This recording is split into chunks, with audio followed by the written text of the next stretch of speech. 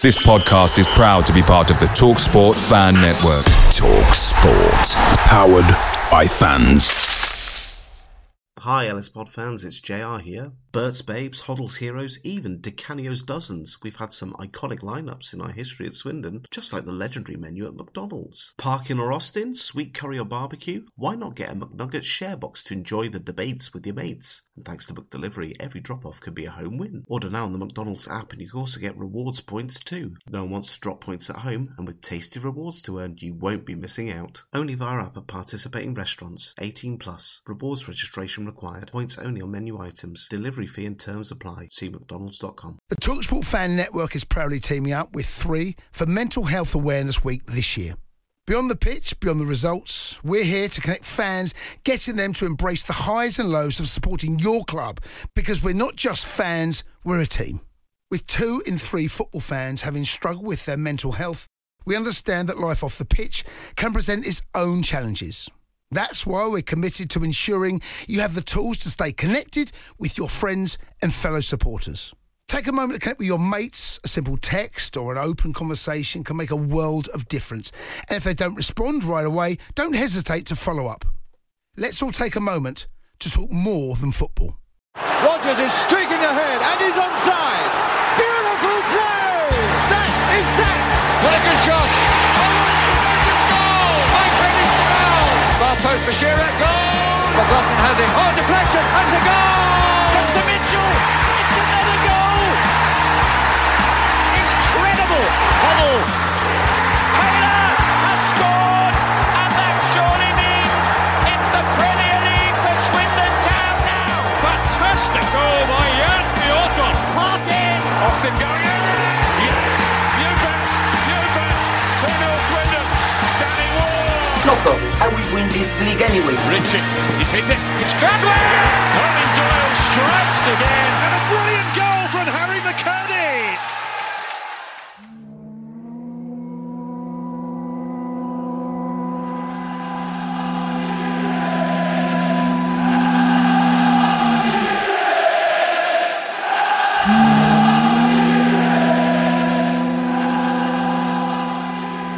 Another one. Yes, Michael Flynn is the new manager of Swindon Town FC, and here is a quick vibe check to see where we are with this, how we are feeling, and to share his emotions. It's the boy in the bitter land. It's Connor. Hello, Connor. Hello, Rich. Yeah, I'm happy to sort of try and judge the vibes on this one. It's one of my specialities, so glad to be on.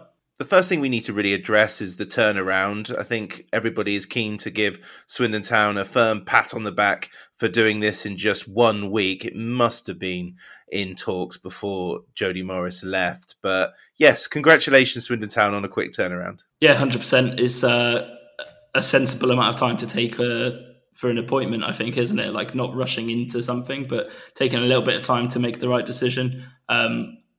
But yeah, I mean, you don't want to have no one sort of in post. And I think what this highlights as well is just how useful it's going to be having someone in post from the 9th of May, I think, in terms of going into next season, because this will be the first season, on a season 2019, where we can hopefully have a full pre-season properly unaffected by managerial stuff, by the pandemic or by ownership wrangles and all that kind of stuff. So from that side of things, I think even if we'd have just appointed anyone random, I think I'd just be happy at the fact that, although the season's not till August, we're already starting to plan for it now, which is always the key thing. Yeah, splendid. So Michael Flynn has signed a 2-year contract and brings his assistant manager from his Newport days and Walsall days, Wayne Hatswell, who's a Swindonian. And let's be honest, let's get out of the way now, famous for a fantastic own goal he scored for Forest Green Rovers many years ago. Yeah, I mean, it's good to have another Swindonian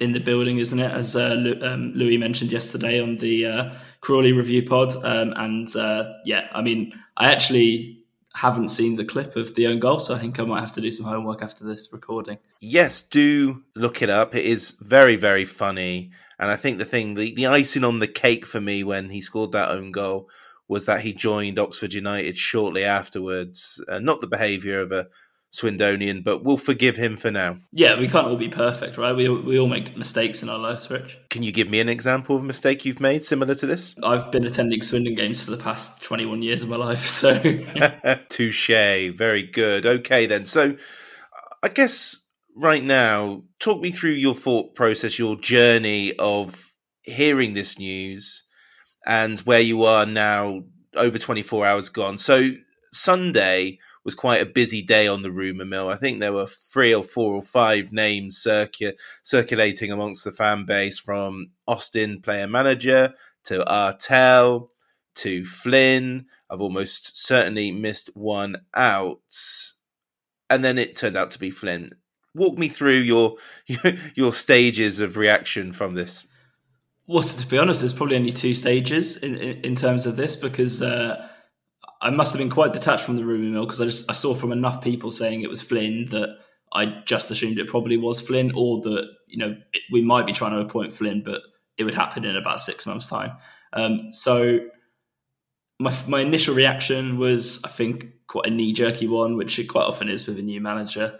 I think that's fair enough. But I was kind of thinking back to some of the football I've seen his sides play, and obviously we have seen plenty of Michael Flynn's sides over the last few seasons, and they've never really particularly been enjoyable to watch. But obviously they have also usually had the sort of run of the results against us as well.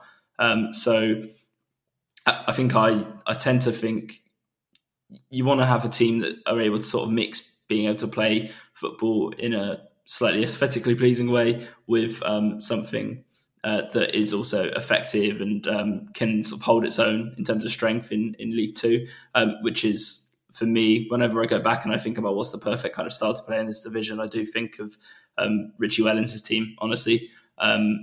So I'm not sure if I wasn't sure if the style of play kind of side of things would be something I'd want to watch. Obviously, we've been stung by, sort of a more robust kind of footballing style before in this division where it's not quite worked. And also just then you reflect on, I guess, sort of the fact that things seemed to go stale towards the end of his Newport reign. I don't know if that was a fair interpretation of how that went, but it definitely seemed that a lot of the enthusiasm that was typical of sort of the early part of his sort of spell there kind of wore out towards the end, which is natural, I guess. And then also just how, Walsall's not been a great job looking at that without sort of knowing a lot of the facts. You look at sort of where a team with, what a good manager in League Two where they'd expect to be. They were not quite there, were they? So I guess I was kind of sceptical to begin with. Then kind of hear a little bit of back and forth about different aspects of his management, looking at sort of a little bit more into the details of that kind of thing. And also just trying to think about it in terms of, well, what are my actual problems with it? Or what are my problems with the club's approach in recent seasons? And how does this appointment actually stack up against those kind of things? And then I actually began to think, well, actually, this does kind of answer a lot of the problems I had with our decisions over the last year or so.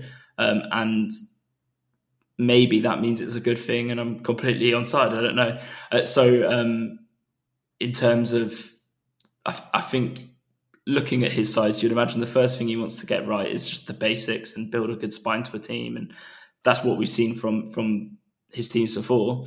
So that's something we've really lacked this season, definitely, but I think also in a couple of the seasons before that, just in terms of sort of having a reliable sort of maybe 5 or 6 players that are going to sort of build the team and allow sort of give you a platform to basically allow you to play the exciting, nice football that we all want to see and get some results. Definitely missing this season. So if you sort of take for granted that would be something that he would find important to instill in the club once he arrives, then I think that's a big tick for me, just in terms of becoming a little bit more solid. So I've talked myself around on that part. Then just the decisiveness as well of bringing him in early, I think that's a big tick, because that was a massive negative on the previous 2 kind of appointments. And then also just looking at the fact that his last job hasn't gone well. I mean, we've had a lot of good managers at our club in the past that their job before us was not good, and then they did well here. I mean, I harked back to Richie Wellens a couple of minutes ago, and he was kind of in a similar kind of boat there in terms of, on paper, his role at Oldham didn't go quite to plan, but then he came here and did really well. I guess it's learning from those previous experiences and building on those that actually makes you a better manager. So from that side, it could be a good thing. And then also just in terms of the experience, that's better than the manager we started the season with. Actually, the manager we ended the season with as well, in terms of Jody Morris. As a front man, a lower League 2 manager. But also I think just in terms of needing the job to go correctly, I think to go well, I feel like if he wants to sort of make the step up, and I'm sure he will want to eventually become like a League 1 manager and work his way through the game from there, having got a lot of experience at League 2, I think he would need this job to go better than potentially the previous two did, where you had a manager beginning the season, Scott Lindsay, that I guess this was kind of a platform into management for him, a little bit of a free hit because there was not much expectation that he'd become a Football League manager, I don't think. And then Jody Morris, where if he failed, he'd probably easily slip back into an academy set up somewhere or become an assistant manager to someone at some point anyway, regardless of what happens. So, the motivation should be there for him. And I think that, above all, is why I'm actually now sort of, tentatively quite optimistic. Good. Yeah, I think I share that sentiment.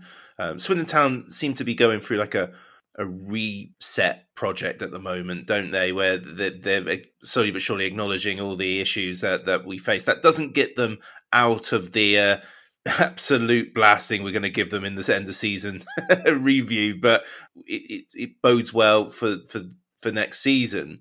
In terms of Flynn, the manager, he was a thorn in Swindon's side throughout, especially for Richie Wellens. So we've played against a Flynn side 11 times. Flynn has won 6 of them and drawn 2 and lost only 3. And the goals scored and against are both 12. And of course, Garner had him on toast last season. But yeah, I think he did the double over Richie Wellens in the PPG era. It's an interesting career because I think a lot of people just pile on to Wikipedia and look at his percentages without reading the very detailed summary of his Newport career. I mean, it started so fantastically well for him in management. This is his hometown club in Newport. They are looking destined for the National League, and he comes in with 12 games to play and wins 7 of them, and that keeps them up, and it's incredible. And I think when you look through the 4 or 5 seasons that he's had, both Newport and Walsall, I think combined, it's about 6 and a bit seasons. There's always something happening. So 2 of his seasons have ended up in playoff finals where they've lost 1-0, Newport, in both of the finals in extra time.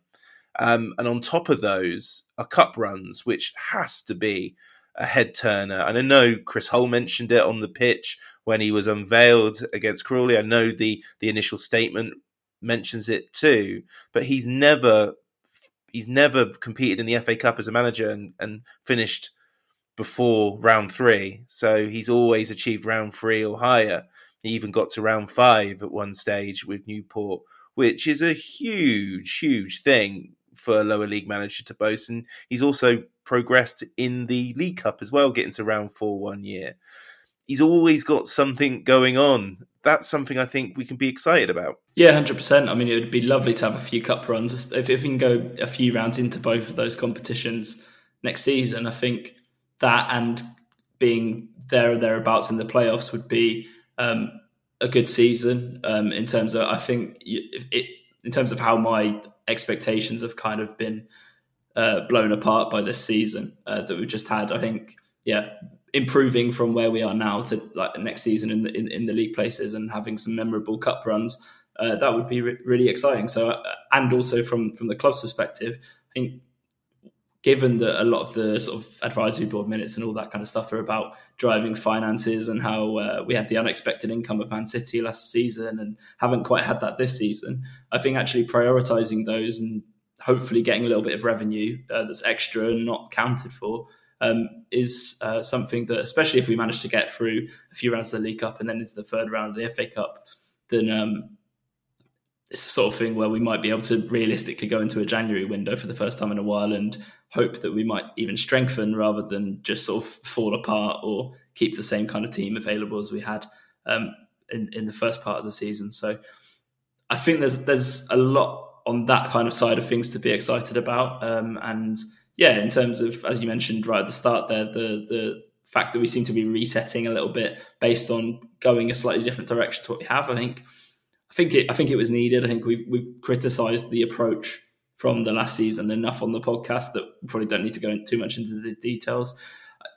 I guess the thing is, all we have to hope is that we're resetting it in the right way, and what we're doing now is a really thought out and considered kind of thing, rather than just what we were doing before didn't get the results that we wanted, so we're just going to do the opposite of that, or we're going to do something quite different to that.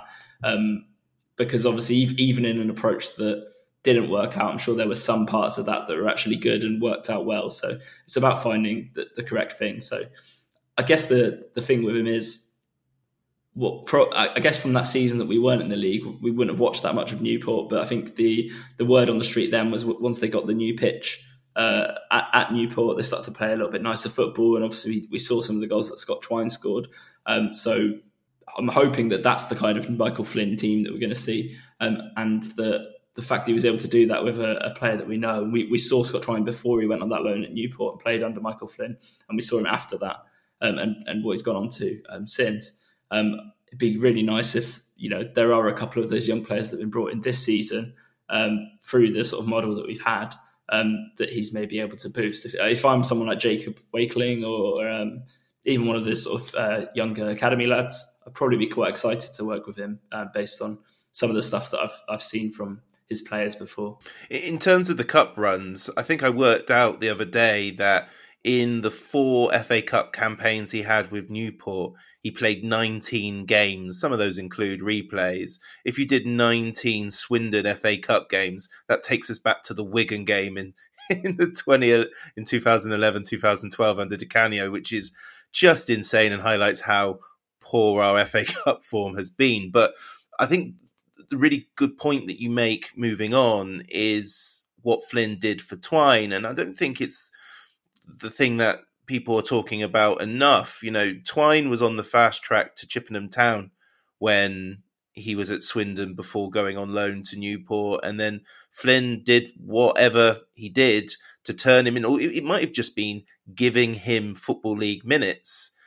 And it showed him that, yes, he is somebody who can shoot from distance, but there was also a lot more to his game. And as much as we would like to take credit for unearthing Scott Twine, who's now moving to the Premier League with Burnley, Flynn must surely take the overwhelming majority of the credit for that. Credit can be shared around. I mean, the academy staff that worked with Twine as a younger player probably take more credit than anyone else. But I guess now that Flynn's part of the STFC family, then that credit has gone back into the STFC bank. So I mean, definitely it's if you can do that kind of thing with a player and just kind of turn the trajectory of a career around, even if there's something innate in that player that probably would have helped him sort of get going in the right direction anyway, then I think that's the sign of a really good manager, and being able to get stuff out of players that is there, just being able to unlock things.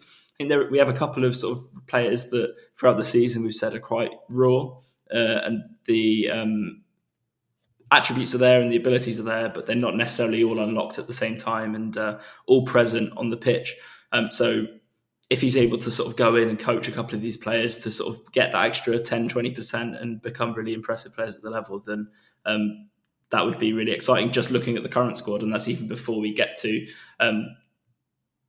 the sort of prospect of a couple of the good players he's managed in the past joining, and anyone new that they've scouted in the meantime as well. So yeah, all around, I think, now that I think about it in greater detail, I see a lot of the logic, and I'm getting quite excited about next season. Not in a HMS, middle of the league kind of way, but just in I feel like I'm probably not going to be quite as down on things this next season as I have been with this. Yeah, doesn't take much, does it? It really doesn't. Are we expecting Mickey Demetriou and Priestley Farquharson and Kevin Ellison making an emotional return to the EFL anytime soon? It'd be quite a sort of turn up for the books if we managed to get Kevin Ellison down there and be on the other side of his Voldemort escapades or whatever it is. But yeah, no, I guess it'd be interesting to see how it goes. So what you're saying is we won't be hearing the town end sing and it's Slivering Town FC when Ellison returns. I really don't want to hear that happen. So wouldn't that be something? Age 43 or whatever. Anyway, we'll move on. So what do you want from Flynn in terms of style? You were saying about the stuff we heard about his football not being the prettiest to the eye, but Swindon Town fans were definitely highlighting the fact that it can be ugly as long as it's successful, and it doesn't really matter, does it? Just get us out of this division in a positive way. It's hard for you to answer this because you're based in a different country and won't be visiting the county ground as much as you would probably like. But is it that much of a factor, style of football, when things are going well? It's a really difficult one, isn't it? Because everyone's got their own different ideas on things, and also a lot of it, I think, just comes down to the players on the pitch anyway. I think you can give a manager that has these really, in quotation marks, progressive ideas, a bunch of players that it doesn't suit, and that is not an attractive thing to watch. Like watching a team try and build from the back and play sideways passes without any kind of incision or technical ability is not actually an attractive style of play to watch. Meanwhile, playing a lot more direct and robust with a bunch of players that are really, really talented and can do things with the ball that you couldn't imagine is attractive. So I guess for me, it's about finding a balance in terms of not just sort of becoming a little bit of a parody in terms of just humping balls long and long throws and all this kind of stuff. Being able to sort of play in a few different ways that will get us results. So when you need to mix it, then mixing it. When you need to play your way out of danger, then being able to play your way out of danger, and just kind of having the sort of street smarts of being able to kind of do both sides of the game. That's kind of the way that I would look at it. I think that the thing that playing style comes down to, I think playing style is probably a little bit more important when you're losing, in terms of if you're trying to do the right thing, or if you're trying to play football in a certain way that, when done correctly, should lead to sort of really good results, and it doesn't quite work out, then even in defeat you can at least point to there's this process in place and it's hopefully going to work out in the long run. Whereas when you're just sort of playing percentages football and it's not quite working out, it becomes a lot harder to kind of enjoy it. So obviously when you're actually winning, I think it doesn't quite matter so much. I mean, probably when you're watching incredible football that you just want to sort of just pour over the footage of the goals and all that kind of stuff in great detail, then probably it makes it slightly better, just sort of in the way that we have played in the past. But yeah, it's probably more of a thing when we're just trying to look at sort of available information and maximize for sort of, I don't know, getting the right balance between getting the results and then, on the odd occasion when we don't win, because we're not going to win every game, at least kind of feeling that, on another day it could have gone our way anyway. So yeah, I think I don't want to watch sort of horrible football. I don't care if it's the most intricate football. I think there's this narrative that I don't believe is true, that you can't get out of League Two playing attractive football, because we've been promoted from League Two playing attractive football over the last few years. We nearly did it last season as well. So it's something that you can do. Leighton Orient did it this season as well. Possibly someone in the playoffs will do it this season. But at the same time, I think you just need to be able to sort of play in a few different ways and have plans for when you're not being able to play the game that you want, just to be able to establish yourself and do well. And yeah, like I say, I go back to that Richie Wellens team. Some of the stuff they did with the ball technically was incredible, but also you had a solid base upon which that could be built. And ultimately, I think if you look at that sort of Twine season that Newport had, and I'm imagining that that's kind of what he had built there. And yeah, if you're on a small budget, which I'm assuming Newport were in the first few years that they were there, based on where they came from to where they ended up, then yeah, I guess to a certain extent, you do have to just kind of maximize things, and you have to get the basics right first. So yeah, long answer to not really come up with not much conclusive, but yeah, I think it's one of those things. It matters, but it's not the most important thing. But it's something nice for us fans. And what we saw at halftime at Crawley was a complete shift from what we've had the last few managers, head coaches at Swindon, where he, by choice, granted with us 2-0 up, went onto the pitch, answered some basic questions and gave the right answers. And there is this sense that he gets it in terms of communication between him and the fan base and having that connection. And that will go a long way, especially if the football isn't as pretty, shall we say, than what some fans would like. Not that that's the most important thing, but if he explains the method to his madness, then fans will always feel better about that. Yeah, take us along with you. Like, show us you're working, and if you don't quite get there, then at least we might be able to see that you're barking up the right trees. Or obviously the flip side of that is if you're sort of completely doing the wrong thing, then it becomes quite obvious and people will turn on you for that. But if you are doing the right thing, and I think everyone in their kind of roles, especially a football manager, should be striving to do the correct thing, then I think people will be able to recognise, like, yeah, okay, maybe we didn't win today, but what we tried to do in that kind of thing was good, and we'll be excited for next week. So yeah, building a relationship with the fans, I think, will be really important. And I think it's probably why, despite a really good season, Ben Garner wasn't quite so well loved within the fan base, because he was just quite distant in sort of certain moments with the fan base as a whole.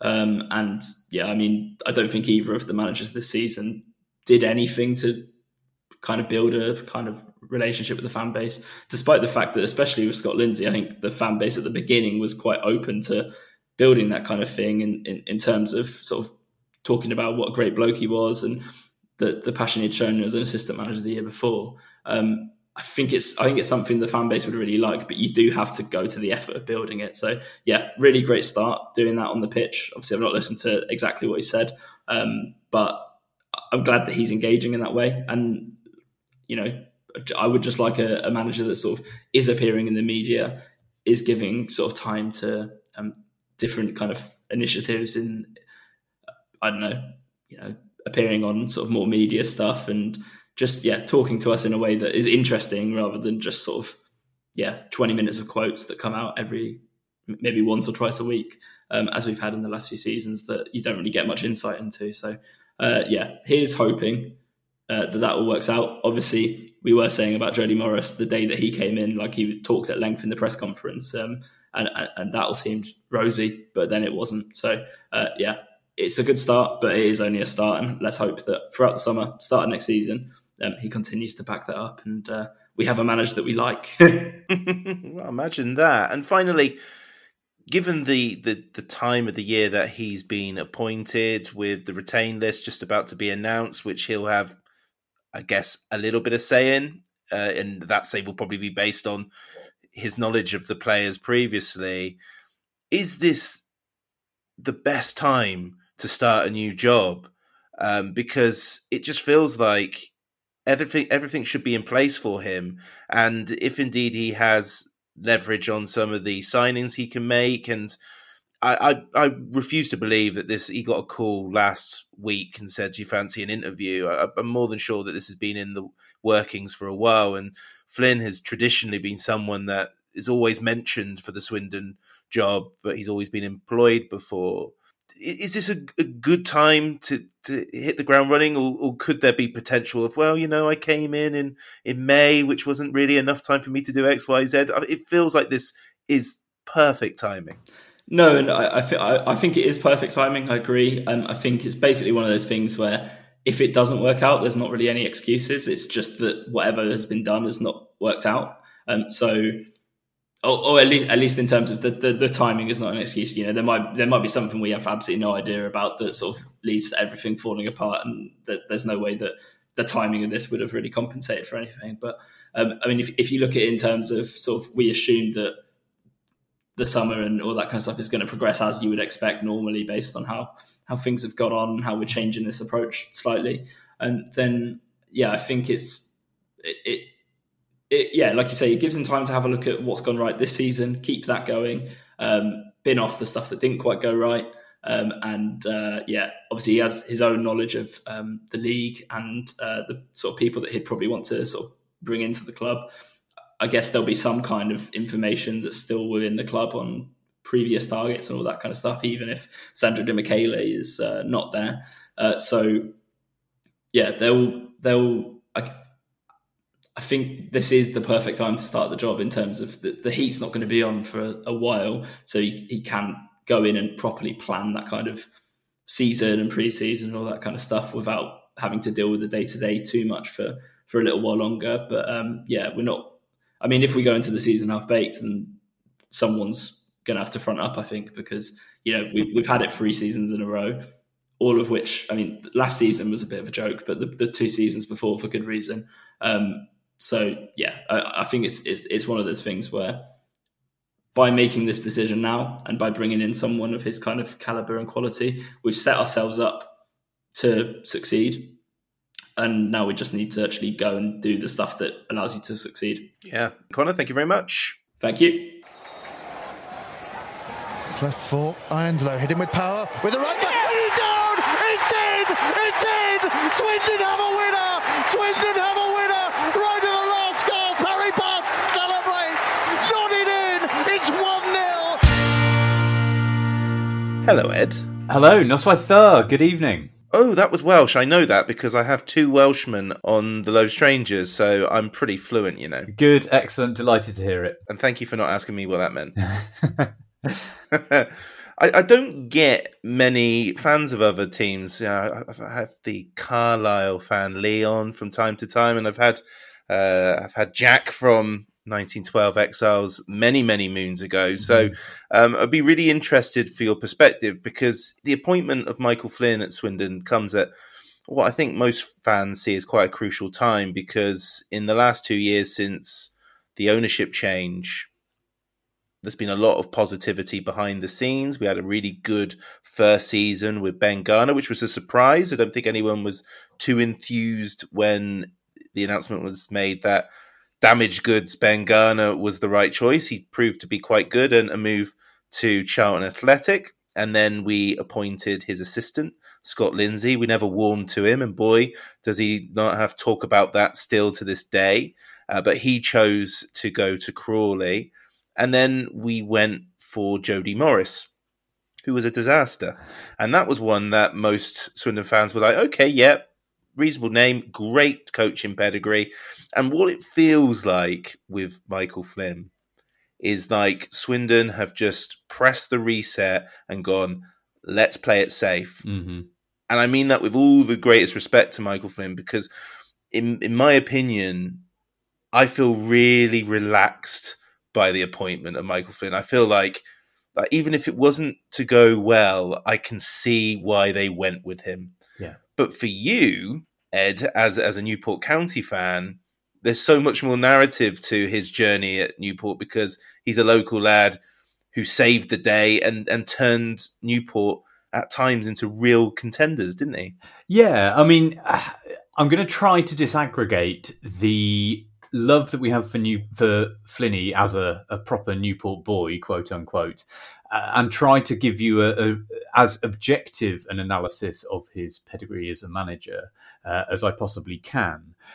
But the starting point is very much, he was appointed when we were something like 11 games to go. No, in fact, fewer than that. We'd had a disastrous season. We'd had Terry Butcher in charge, and it had all kind of gone to pot. This was 2016, 2017. We then had a disastrous spell after that. And Flynn was brought in at a point when we were 11 points adrift and were as good as relegated.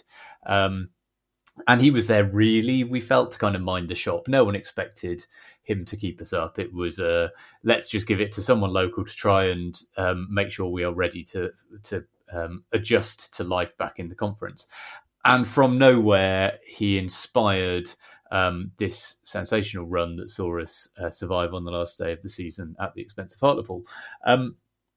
And it kind of built from there. We then, over the years that followed, built this reputation as being cup specialists. We, drew against the likes of Spurs on our home turf. We beat teams like Newcastle, Middlesbrough, Leicester, played the likes of Man City. And so Flynn was pulling in big money in terms of gate receipts and TV money, which he could then invest in the team. But even then, we were still relative minnows in the division. And twice under him, we made Wembley playoff finals, losing to Tranmere and then to Morecambe.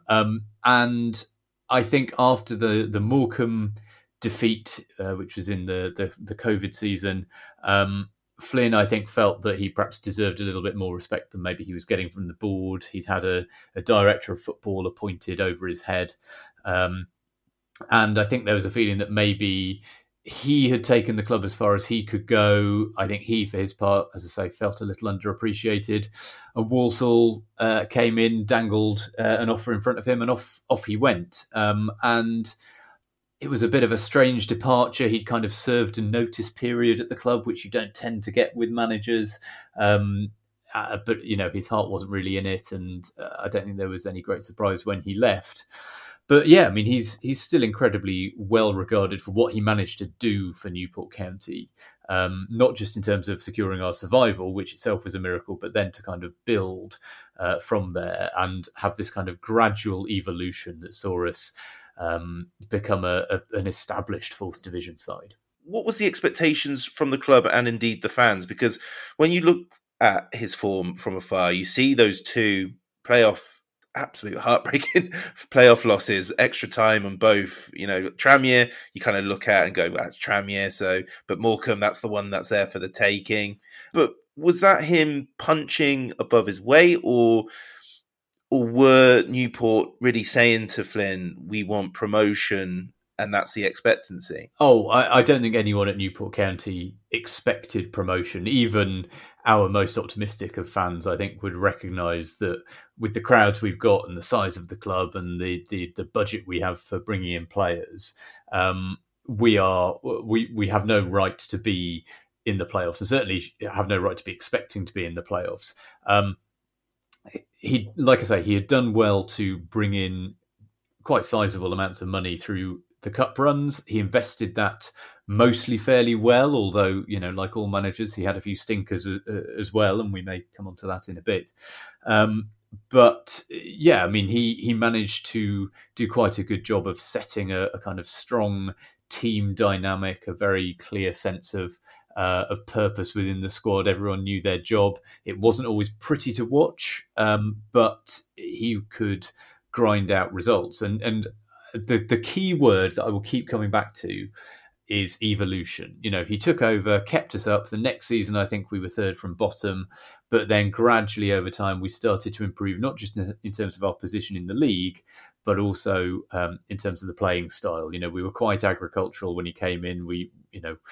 There was lots of hoofing it up to a big man, playing it down the channels, percentage balls, all of that. But gradually over time, you could see he wanted to evolve his philosophy and did so quite successfully. And I think the final full season he had when we got to that playoff final against Morecambe, we played some very attractive football along the way. It was helped by the fact that there was some investment in our pitch, so it stopped being the kind of mud bath that it had been in the early part of his tenure. We actually could play some nice football.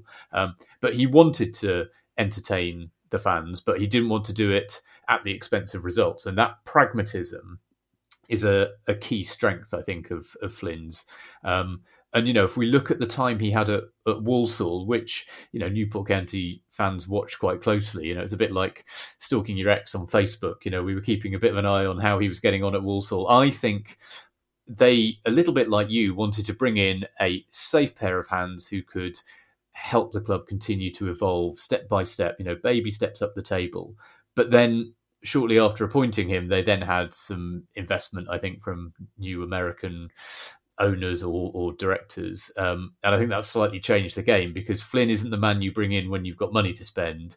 He's the man you bring in to find some gold in amongst the dirt and gradually do stuff with it. So I think as long as there isn't an overburden of expectation on Flinney, you can probably expect to advance up the table. Probably, if I had to put my balls on the line, I would say he will win you promotion in 2 seasons' time. You might get to the playoffs next year and fall short, but I think you will see gradually he'll kick on after that. Well, I want you to protect your balls at all costs. So I wouldn't mind a little bit more on evolution of style. Was it quite black and white? Was it quite, it started in that way that everyone always remembers the negative stuff, don't they? The hoof into the L, all the dull, not very entertaining football. And that's been mentioned within the fan base. It's been mentioned on this episode.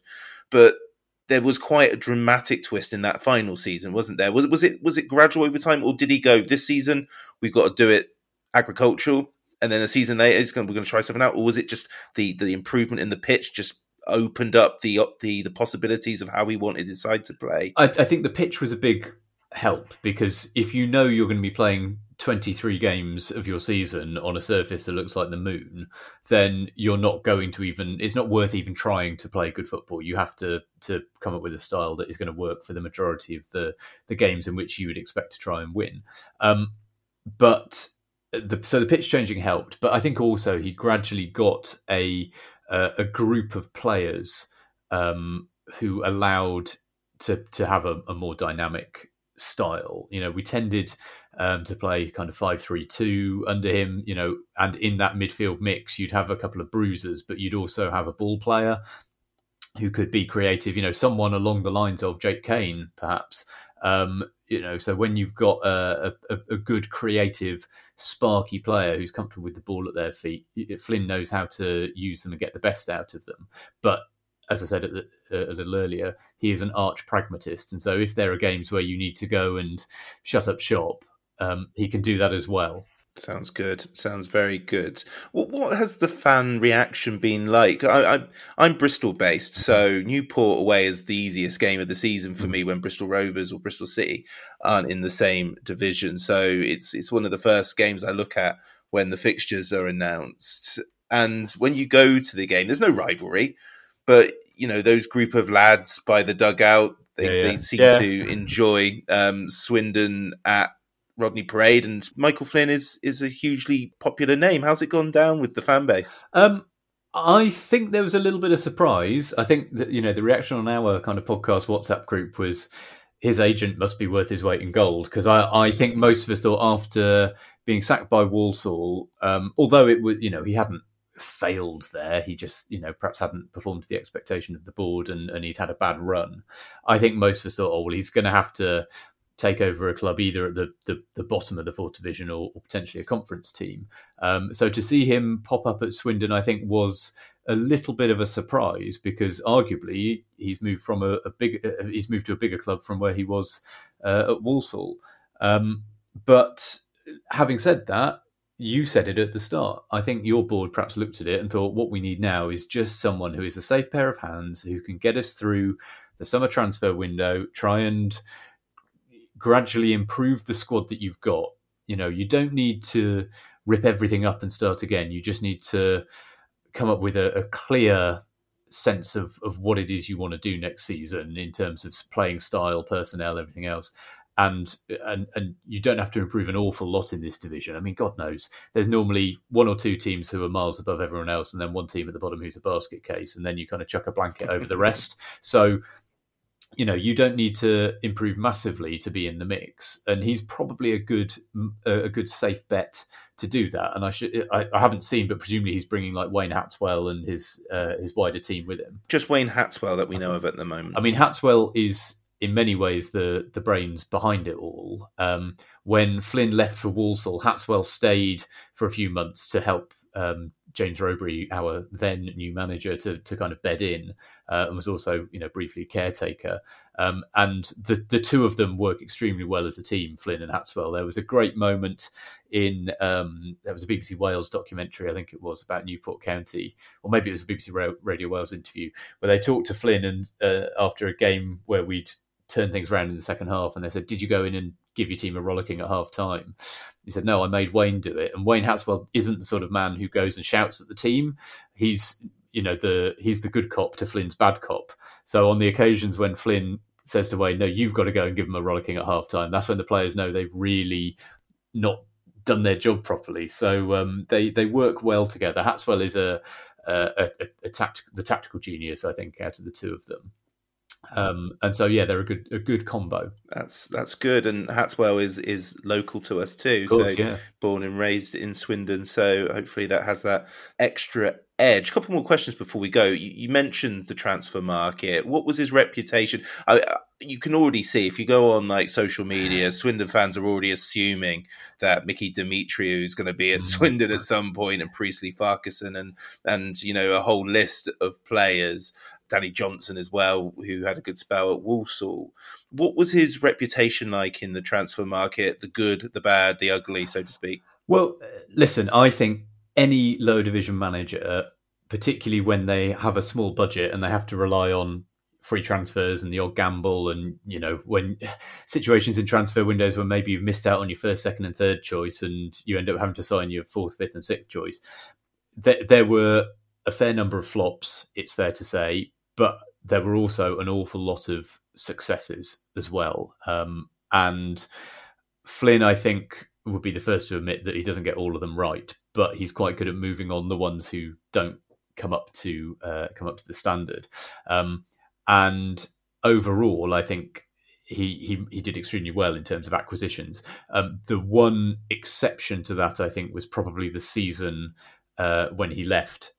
When we'd had a poor transfer window, there clearly had been disagreements between him and the director of football about who to bring in, and we didn't have a particularly good squad, and we were saved really by having some exceptional loanees who came in quite late on. But I think, you'll see a lot of players coming in, and some of them won't stay very long and will go straight on out. But you can expect that there will be some quality in there. He does like to bring in players who he's worked with before. So at Walsall, he brought in some ex-Newport boys. He likes having friendly faces around. I don't think you'll get Priestley Farquharson because I think he will be moving up a division, maybe even two, if rumours are to be believed. Mickey Demetriou, quite possibly. I think there was a feeling after our final game on Monday that he's going, because he lingered and did lots of photos, and there was a kind of cryptic tweet. So I think he'll be off. He could well be one who comes your way. Scott Bennett again was a Flynn favourite central midfielder. Not the most eye-catching of players, but we always call him the onion in the curry, because you notice when he's not there. So possibly, you may see some ex-Newport players heading towards the county ground. That wouldn't surprise me at all. Yeah, I've criticised Joss the Baidier quite a few times over the years in the pod, but I imagine he's the sort of player that I want in my team, just not opposing me, because he can be a bit of a brute when playing against Swindon. Yeah, we loved Labadie at Newport. I think the feeling was probably when he left for Walsall, he had one good season left in him, and I think he probably had half a season, and then he's sort of fallen down the pecking order, I think, because firstly, he will get a yellow card every single game, and secondly, he's perhaps lost that yard of pace. So I wouldn't necessarily expect him to follow Flynn, but who knows? Yeah, that's another surname that I've absolutely butchered in this episode, but I'll take the hit on that too. What's he like with youth development? Because something that, again, I mentioned earlier in this episode, and fans are talking about it, is the impact that he had on Scott Twine's career. Was that a one-off, or does he really nurture up-and-coming players? He nurtured up-and-coming players really well, but they tended to be loanees from clubs higher up. What he didn't do so well was give opportunities to our own academy products. Now, that is partly a reflection on the fact that our academy products have not generally been of massive quality. But on the occasions when we have had some who fans have felt could potentially make the grade, they found it quite difficult to get a look in under Flynn.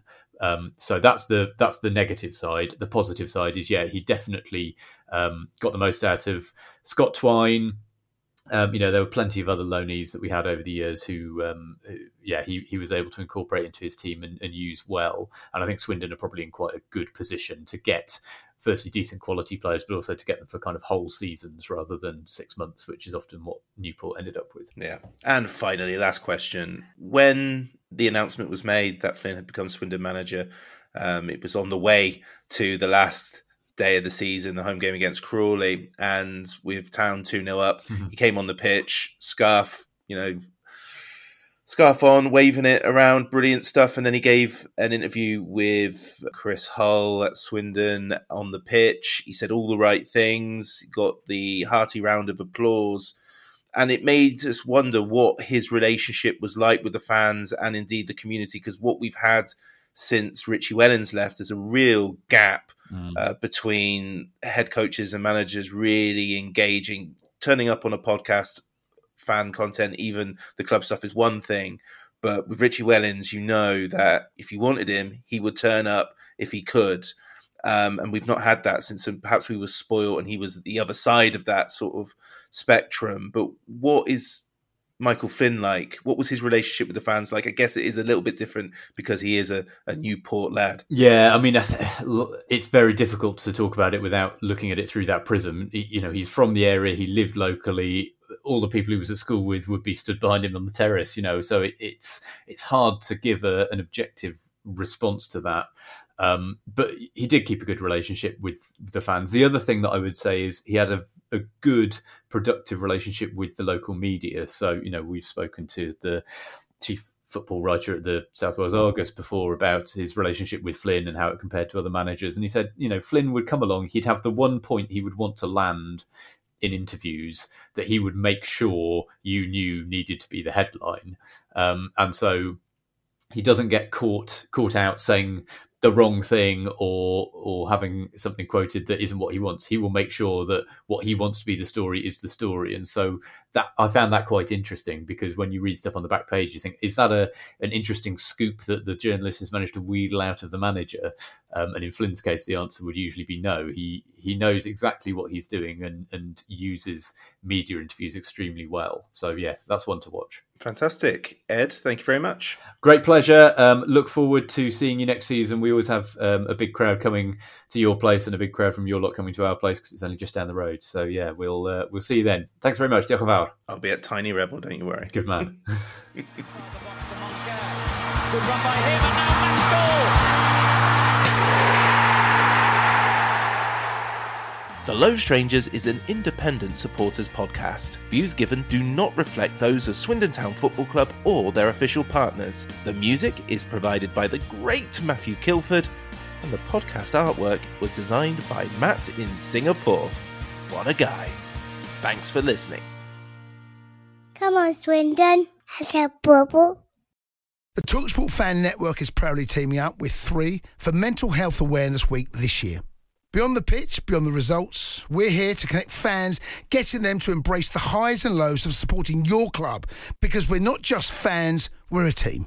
With 2 in 3 football fans having struggled with their mental health, we understand that life off the pitch can present its own challenges.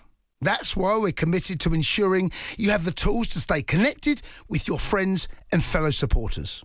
Take a moment to connect with your mates. A simple text or an open conversation can make a world of difference. And if they don't respond right away, don't hesitate to follow up. Let's all take a moment to talk more than football.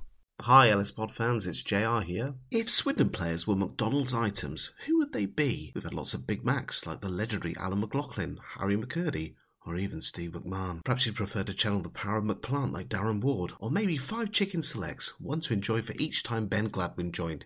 Yep, there's one spare, but there's still time. And you don't need Super Scouts or data solutions to get your hands on any of these. McDelivery through the McDonald's app brings them all to you. At participating restaurants, 18+, serving times, delivery fee and terms apply. See mcdonalds.com.